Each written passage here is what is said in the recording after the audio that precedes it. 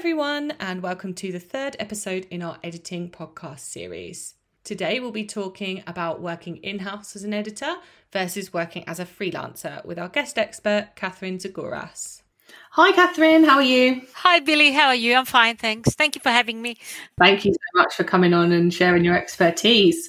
Where are you at the moment? Tell us a little bit about yourself. Oh, at the moment, well, I'm Australian, okay? So I'm born and raised in Australia, did my studies there, moved to Greece, was going to move back home, fell in love, got married, and ended up staying here and having 3 kids. And I'm in southern Greece, which is quite nice this time of the year.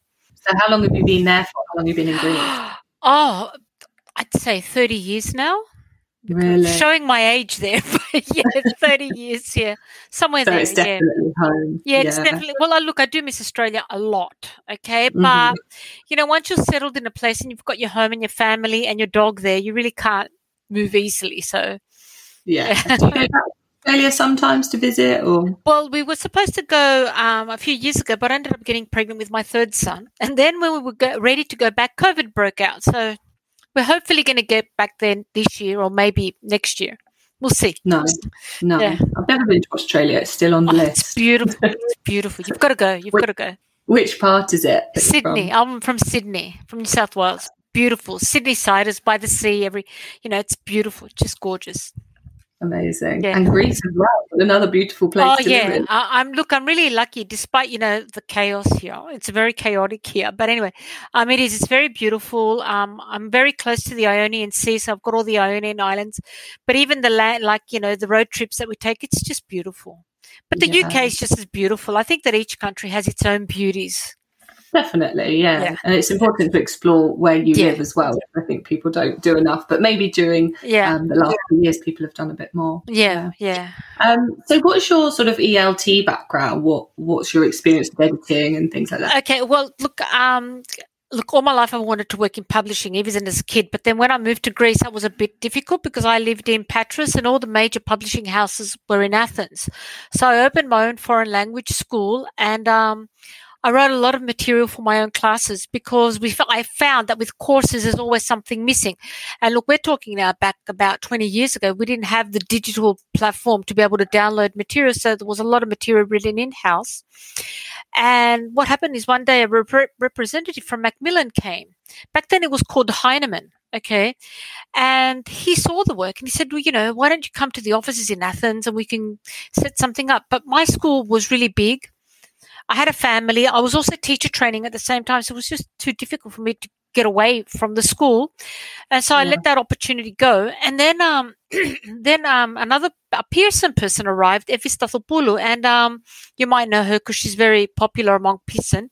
And she introduced me to Monica Berlis, who's wonderful. And they saw my work and they offered me a teacher's book. I think it was in English Adventures. And that's how it all began. But on the interim, I had also won the Macmillan Lesson Share twice. Okay. And I won the Teacher to Writer competition run by ELT publishing professionals. Okay. I won that. So that helped me, boost my profile. And I did give away a lot of free stuff then on LinkedIn. And then slowly, all of a sudden, I found myself with lots of work, and I ended up closing the school because I just wanted to be in publishing all my life, and it happened. That's amazing to have the dream and then to eventually do it, which didn't sound like it took too long to get there either. No, it didn't. But I was lucky because I had done the lesson share. I met the right people at the right time. I think it's, the thing where they say the universe is listening, but it's also, when you're creating your own material and then when you're actually asked to write material because you've got the experience and you've got the classroom experience, it's much easier to do. And so, but I've been very lucky and I've met wonderful people along the way. So you started obviously teaching and then so you were writing and editing. Do you still do writing now or is it more sort of editing that you do? Before I went in-house, because as you know, as of December, I went in-house with Aleph Education. Yeah, I did a mixture of both. I did a lot of writing and I did a lot of editing as well. there were times when there are a lot of writing jobs. I turned it away because I just got bored. And, you can't always be creative and you just get tired. And you don't want to repeat yourself when you're writing. So if an editing job came along, I'd take on the editing job. And what I like about editing is you get to see new ideas. You get to see how creative the writer is. And you're also learning along the way. So, I was a bit of both. That's a really nice way of thinking about it, because I write and I've never edited, because I always think that I wouldn't be a good editor because sometimes my attention to detail might be a bit awful. Do you know what I mean? Because like you said, you're trying to be creative all the time. Maybe your brain isn't 100% focused on what you're doing all the time. Yeah. Whereas editing, I guess, is a different part of your brain, isn't it? So it's a whole different, because I don't know, teaching helped me, because when you're a teacher, you have to grade and mark all these compositions and activities. And that showed me how to think critically. So when you're editing, you're actually thinking critically and looking at the activity. Is it working? Does it work? Is it on level? Is it this? Is it that? And so it's a whole different process. Whereas when you're writing, you're more creative. But at the same time, don't forget, with ELT, you do have to think, does this activity work? Do I have to rewrite it? Which picture's going to work? Am I doing this correctly? So it's a bit of both, I think. Yeah. And you said you're working in-house at the moment. So who are you working for? Okay. I'm really lucky with this one again. I'm working for Aleph Education. They're a digital educational publisher. Okay. Everything's digital. And they do a lot of stuff with science and math. Fantastic material. Unbelievable material. And now we've just opened the ELT department, which is going really well. Challenging, I can say, because it's not traditional print. So everything's online, and we have to be very focused on how we can present something that's usually done on paper on the digital platform. But it's a fantastic experience, and I'm really lucky because I've got really good people working with me, and my lead's fantastic, and the managers are really good. So, yeah. That's really good. And what would you say are the main differences between you working in-house as an editor and working as a freelance editor? Are they quite similar, or? Oh, okay. Freelancing, you get to nap. You get to sleep in, okay? I think they're just as challenging, because if you're a professional, you always want to show your best and you want to do your best. So I really think the challenges are the same. The only challenge with being in-house is that you've got to double and triple check the manuscript before it goes off to print or off to production. Okay. So the freelancer doesn't have that much of a struggle or that much of a challenge in front of them. But then again, if you're a professional, you do have it. Okay. So I really think it's how you work and how you come across.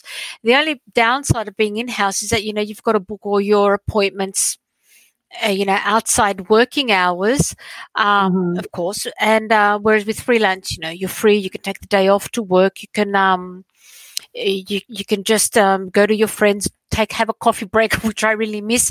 But I'm going to be honest, the place that I work, they do give you mental health days off. So that's great. Yeah, so there's no real problem there for me at the moment. And is it a remote position that you do? So you at the moment, yeah. But we do have to have our hours. But that's what I found. And I've spoken to a lot of my freelancers friends about it. It's actually I'm more disciplined now, because when you're a freelance, you sort of think, oh, I've got the whole day ahead of me. I've got the whole morning ahead of me, and then come around 3:00, you think, oh God, I haven't done anything, and so you're racing. Whereas now I think I'm just a bit more disciplined, because I know that I have to get things out in a certain time. And how are you finding, because obviously I don't know, but perhaps as a freelancer, you maybe had less meetings, maybe you worked on your own a little bit more. How are you finding the shift to maybe more online meetings and working? The meetings are a problem, but I'm going to say the truth now. Actually, the meetings that we have now, I can see that as a freelancer, if I had them, I'd actually be working better. Yeah. Because the thing about being a freelancer is that you're lonely. You're on your own. And, it's not nice to constantly send messages to your managing editor or to your editor, to your writer every time you spot something that's wrong. So you have to go through the manuscript, make a list, and then send it on. But because, because on in-house, we can have all these meetings, we actually get more work done, I would say, even despite the meetings. Yeah. That's true. And I guess you have a set sort of outlook on your day. You know what you're going to be doing every day, whereas perhaps a freelancer at times might be looking for work or updating their CV or doing all of these things, you know. That's the thing with freelancer, the stability. You don't really know what the next project's going to be. And if you're lucky enough, you can book out the whole year. Like I was lucky enough to be able to do that. Like I would be able to book about 6 months in advance. But then what? And then 3 months into what you're doing, you think, oh my God, I don't have any work set up for September. So you're going back to panic stations. Whereas now you've got the stability and you have the whole day planned out and the whole year. So you know exactly what's coming up ahead. But that's a good thing. But as I said, the personal freedom is a bit of an issue after, you've worked for so many years as a freelance. Mm-hmm. But then the discipline is the flip side of that, which is the benefit. Because I know now that I switch off at 4:30. Say I'm switched off, and of course there are times when you work overtime. That's normal. I mean that's with any job, whether you're freelance or not. But you're just a bit more disciplined now. And another thing that I want to say about the meetings is actually you get to know people much better now, and you've got a good team and you've got a good support system behind you. You don't have that as a freelancer all the time.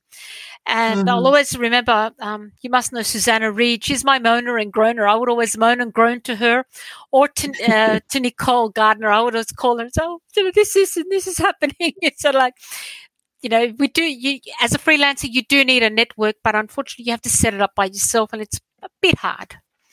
Exactly. I 100% know what you mean. And I think every freelancer's got their person that they contact to ask a little grammar question or a little moan.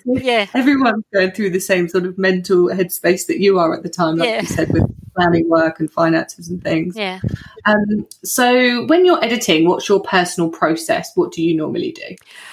Okay. When I'm editing, I always take the manuscript and I read through it first. Okay. Because I want to see exactly where the writer is going with it, okay? Because a few times at the beginning, I would make the mistake of getting into it and start editing an activity, saying, oh, this doesn't work and you've got to change it. And then when I just go down the line, I think, oh, that's why she's done, say, activity A like this, because it works as a whole. It all ties up. So I always read through the manuscript first. Of course, I do make notes, anything that stands out, like, the things maybe the writer has missed, which is okay. We all do that. And then the second time I sit down, that's when I really drill into the work and I go into depth and I nitpick and I've got my brief open and I'm always, telling the writer where the mistake is and why it's not right according to the brief, quoting the actual page.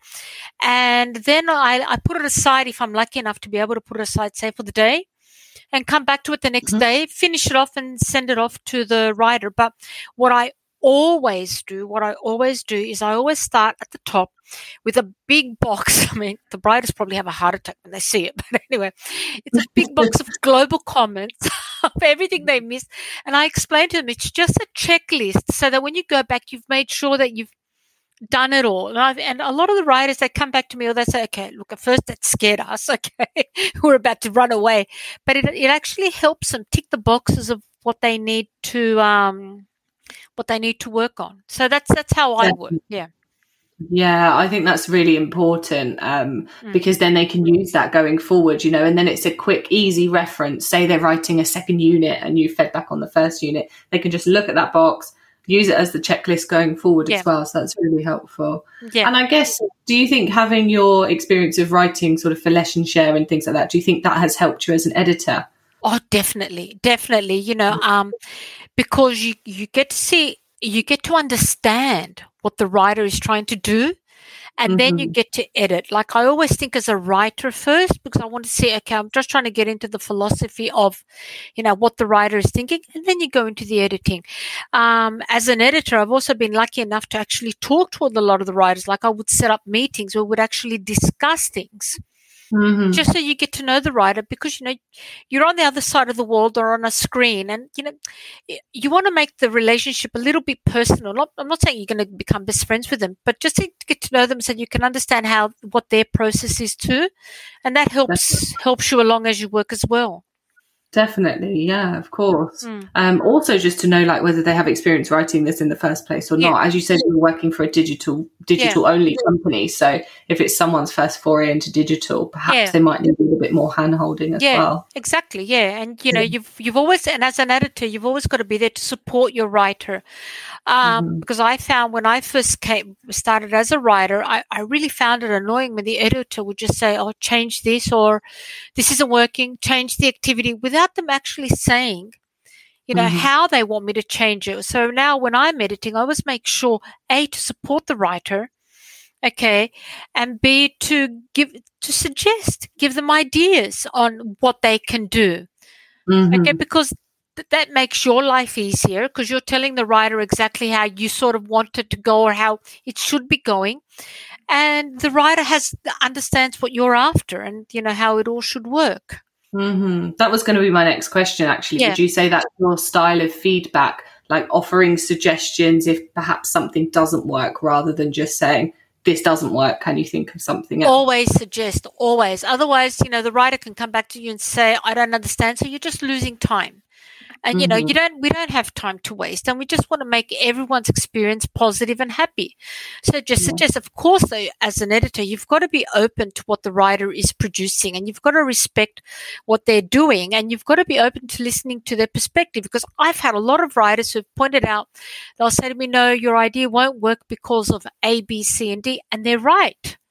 And then you can fight for them in-house to get that idea pushed along. And another thing I always do, thanks to Melissa Bryant, Melissa Bryant would always put little smileys in the comments, and that helps. Because it's comments are quite cold, and you really don't understand how the other person's coming across. So I like to put smileys too, and you always say something positive about the work. Yeah, you've got to do that, especially if they're going to open a file with 150 comments down the line. Exactly. So and you've got to be positive, just make the other person happier, Of course. I was having this exact conversation the other day just about how, as a writer, your every day is filled with getting comments on your work and someone essentially judging your work. So when you get a nice comment, you think, oh my goodness. I'm doing it right. You really, really appreciate it, because it doesn't happen very often. Yeah. Luckily, a lot of the editors I've worked with do put smiley faces and things like you said. But it's remembering to do that as well, and seeing it from their perspective if you opened it and see 120 comments. So really nice. Yeah, you don't want anyone making a voodoo doll out of you, so just put a smiley face there. So what would your top tips be for giving good feedback? Of course, you said saying positive comments as well as obviously comments. Okay, positive comments. Your smiley faces if you can, or just be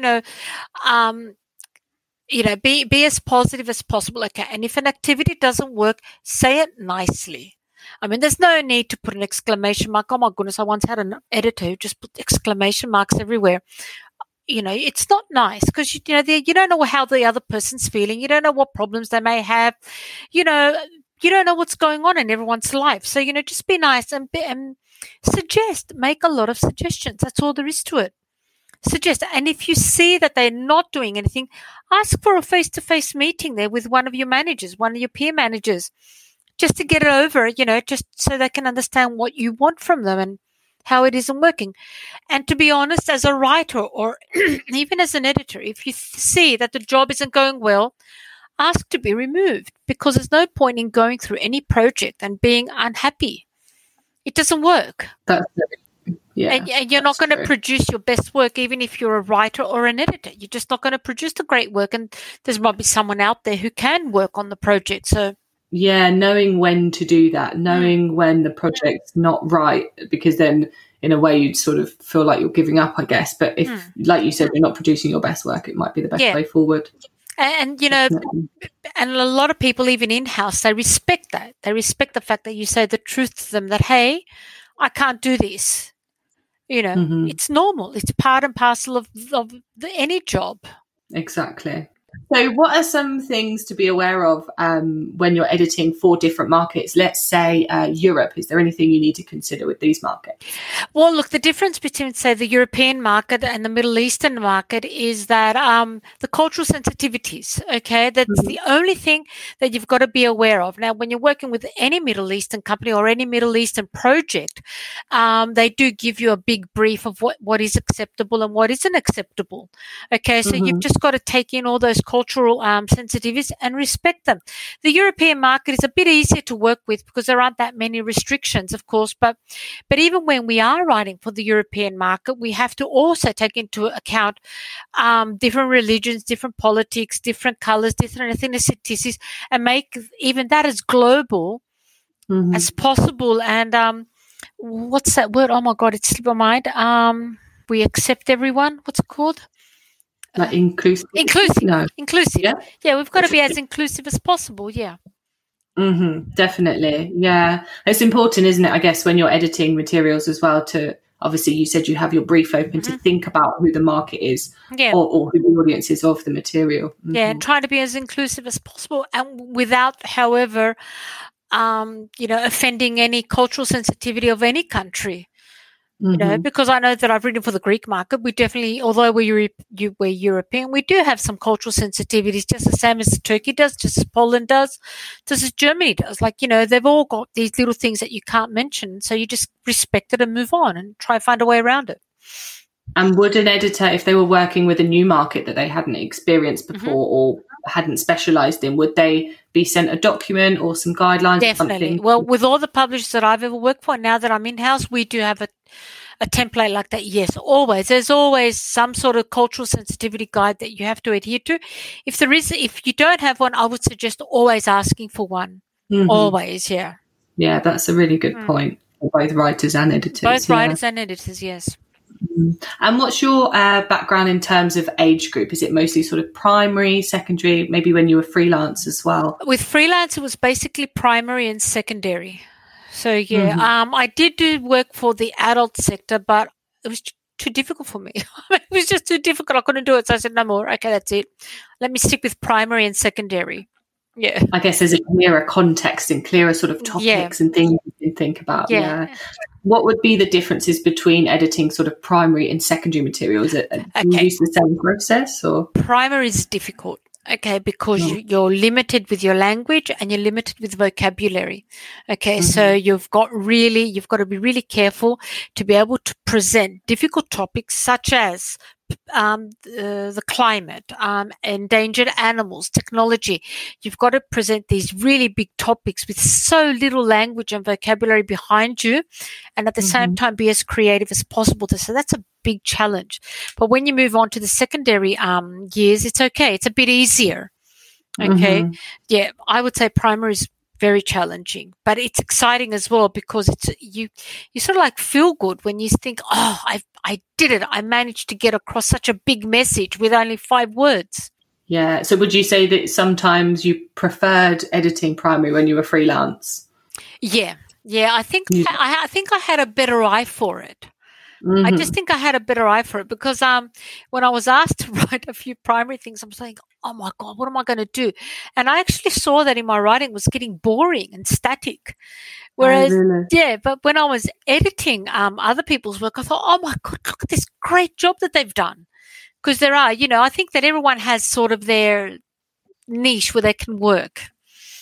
And like you said, with the creativity at the beginning as well, I guess editing, you can see other people's creativity. And perhaps if you were to get ideas that way, but just coming up with it on your own perhaps gets tiring if you do it all the time. Yeah. But it's amazing some of the fantastic stuff that I've seen as an editor. I'm thinking, wow, how did they come up with it?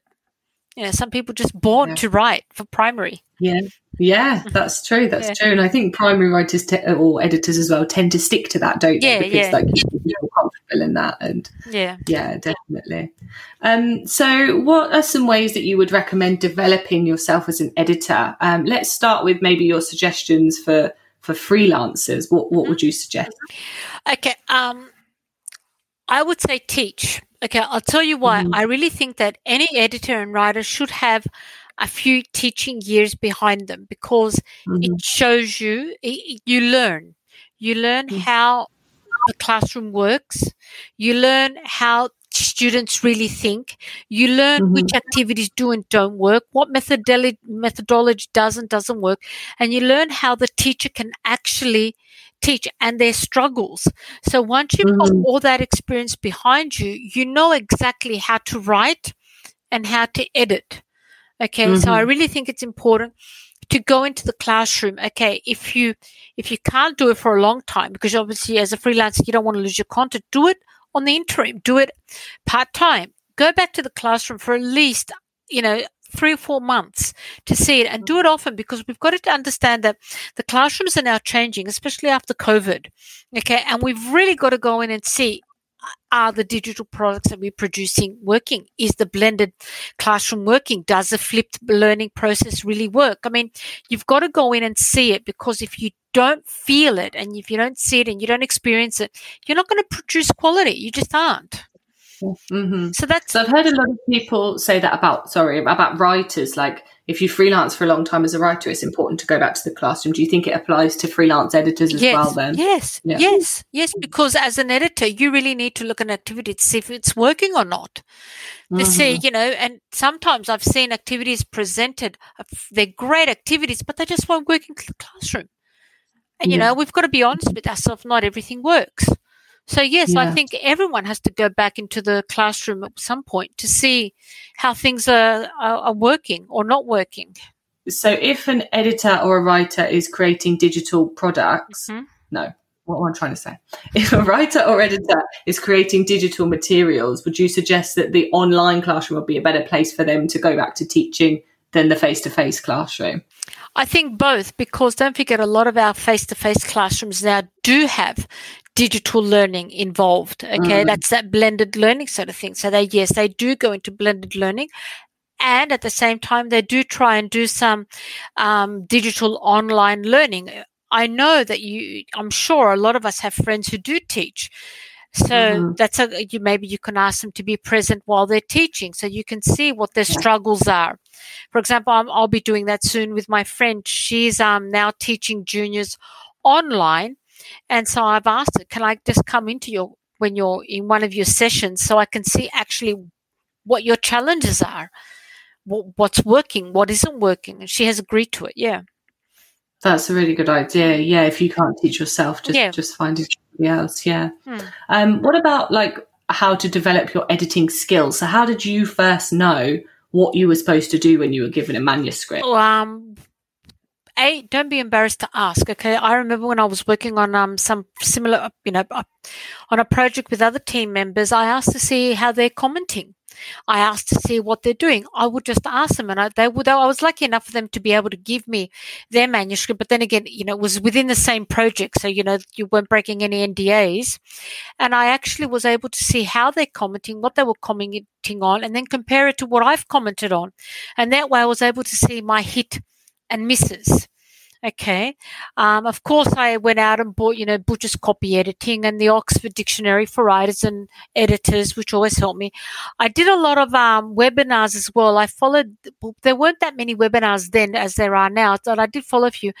I did take a few classes, but they were for fiction editing, so they really didn't help me with the ELT. So I would say basically I asked a lot, and but of course, you've got to be careful not to break the NDA. As I said, you've got to be in the same team. And webinars, and just lots of webinars, yeah. So do you think have you seen webinars specifically dedicated to editing? Because I see lots of them about writing and promoting courses. I haven't seen that many for ELT, but I've seen quite a few for fiction. So when I watch the ones about fiction, there are a few things you can apply to ELT, like grammar and syntax. But other than that, it's just your experience and just talking to other people about it. Yeah, definitely. And what about the future of ELT editing? What potential changes do you see happening? I think it's going to be more blended. I really think that after COVID, we've all learnt our lesson. Okay, and I don't think print publishing is going to die, because print is tangible. You can touch it, you can feel it, you can smoke. It's another experience, okay?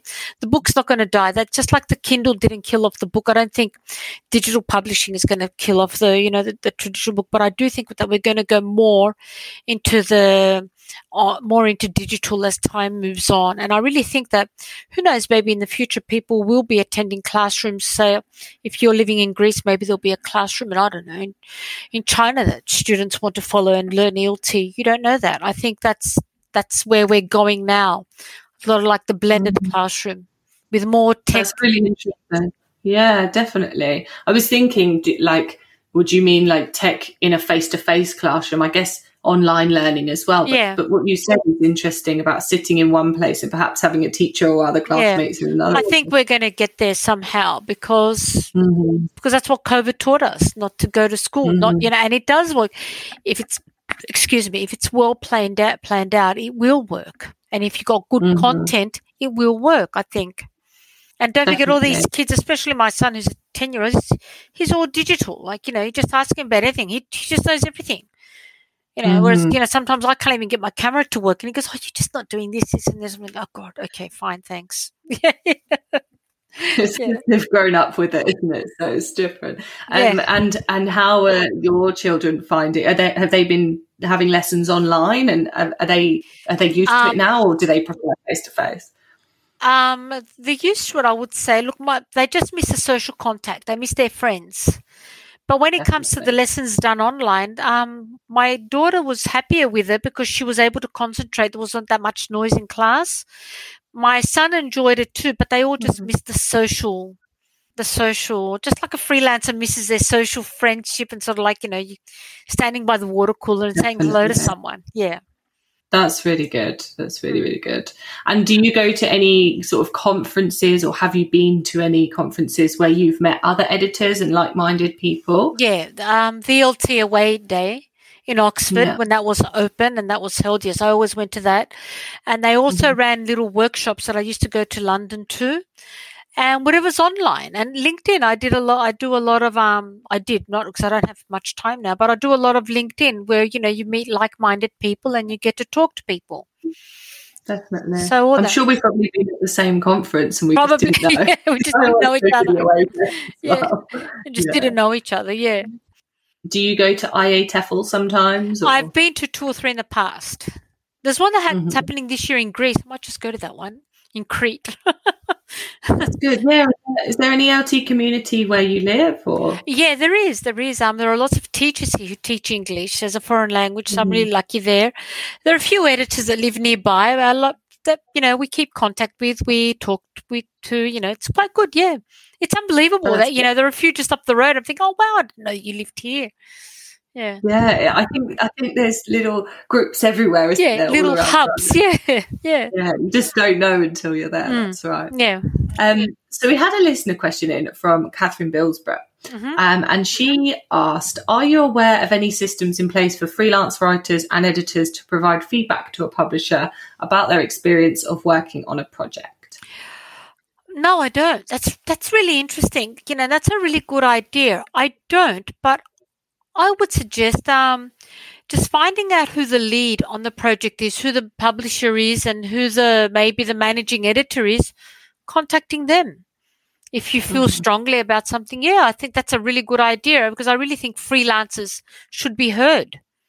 And in your experience as a freelancer, how did you round off your projects? Because I know as a writer, like once I've submitted my final work, that's the end of it. I don't hear anything. Was it different for you as an editor? Did you ever have sort of a conversation at the end of projects with publishers? Or not all. Sometimes yes, sometimes no. Sometimes it was just a polite thank you for your hard work. Please don't forget to invoice. Sometimes, we'd come back and have a really good discussion and, what went well, what didn't go well. But I always, at the end of any project, I always did ask for feedback, especially for negative feedback, because that's where I want to improve. We've got to learn how to take a bit of constructive criticism. Yeah. Some people answered, some didn't. Yeah. We should be heard. Yeah. And you should voice your opinions. And I really think that when you show, say, in-house people that you want to learn and you're willing to change and you accept constructive feedback, you'd just get more projects, I think, in the end. Definitely. I think that's really, really useful advice. Yeah. Especially because people, when you're freelancer, you almost feel like you can't ask for that, or that you can't voice your opinion. But actually, it's really important going forward so they can take that forward with other freelancers as well. I think the freelancers, you're worried that if you get blacklisted, you won't have any other work and, there's not enough work going around. No, I think that the more honest you are, I know in the past, the more honest I've been with managers that are in-house, the more work I've received. Mm-hmm. You just got to be honest. That's all, yeah. And if something is bothering you, say it. Mm-hmm. If you had someone email you and say that, would you be willing to give them sort of feedback? Oh, definitely. Definitely. Yeah, of course. Of course, definitely. Yeah, I'll probably ask them, what didn't you like about how I worked? Why not? Definitely. Yeah. I think it's important as well when there's lots of different people involved in a project and just sort of getting the process down as well, especially if it is something new for a publisher or whoever you're working with. I've heard a couple of people say that sort of thing this week. Oh, there's so many people working on it, but I'm scared to sort of talk about the process because I'm just a freelancer that's been hired, No. Yeah, I think No, you've got to ask. Look, I am known to be a sort of outspoken. So, you just got to ask. You've just got to ask. I mean, how are you going to learn? And don't forget that at the end of the day, the whole team is working to produce their best work ever. And by asking, you're just learning. There's nothing wrong with learning.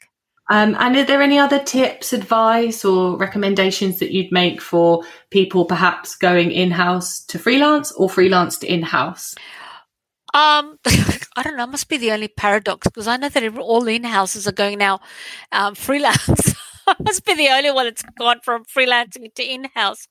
The only advice that I would really give, because I'm a real mental health advocate, to really take care of your mental health, okay? It's really important whether you're working as a freelancer or whether you're working in-house, okay? Now, don't forget, sometimes as a freelancer, you think that you've got that covered simply because you have the time to do whatever you like. You really don't, because being a freelancer is a very lonely and solitary job. So you've got to make sure you have social contact. You've got to make sure you take care of your mental health, because you just forget about it. And the same for in-house. We in-house just get caught up with all this craziness that's going around to meet the deadline, to get to production. And so, you've really got to take care of your mental health. That would be the only thing that I'd say as advice. Please take care of yourself before you take on any job, whether that's freelancing or whether that's in-house. And if you don't want to do the job, don't do it. I assure you a better job will come up. It always does. Mm-hmm. And that's great advice. Yeah. Don't stress about it, because it will. You've always got to put yourself first, because once you put yourself first, you attract more opportunities, because you know where the opportunity is and which one will work for you. Yeah. Well, thank you so much for sharing your expertise, advice and tips as well. Thank you for having me. It's been great. I've definitely learned a lot. Thank you so much, and hopefully we'll speak again soon. Thanks. So thanks so much to Catherine for coming on and sharing her expertise. If you have an idea for the show or would like to get in touch, do feel free to send us an email, info@eltcpd.com. Until next time, bye.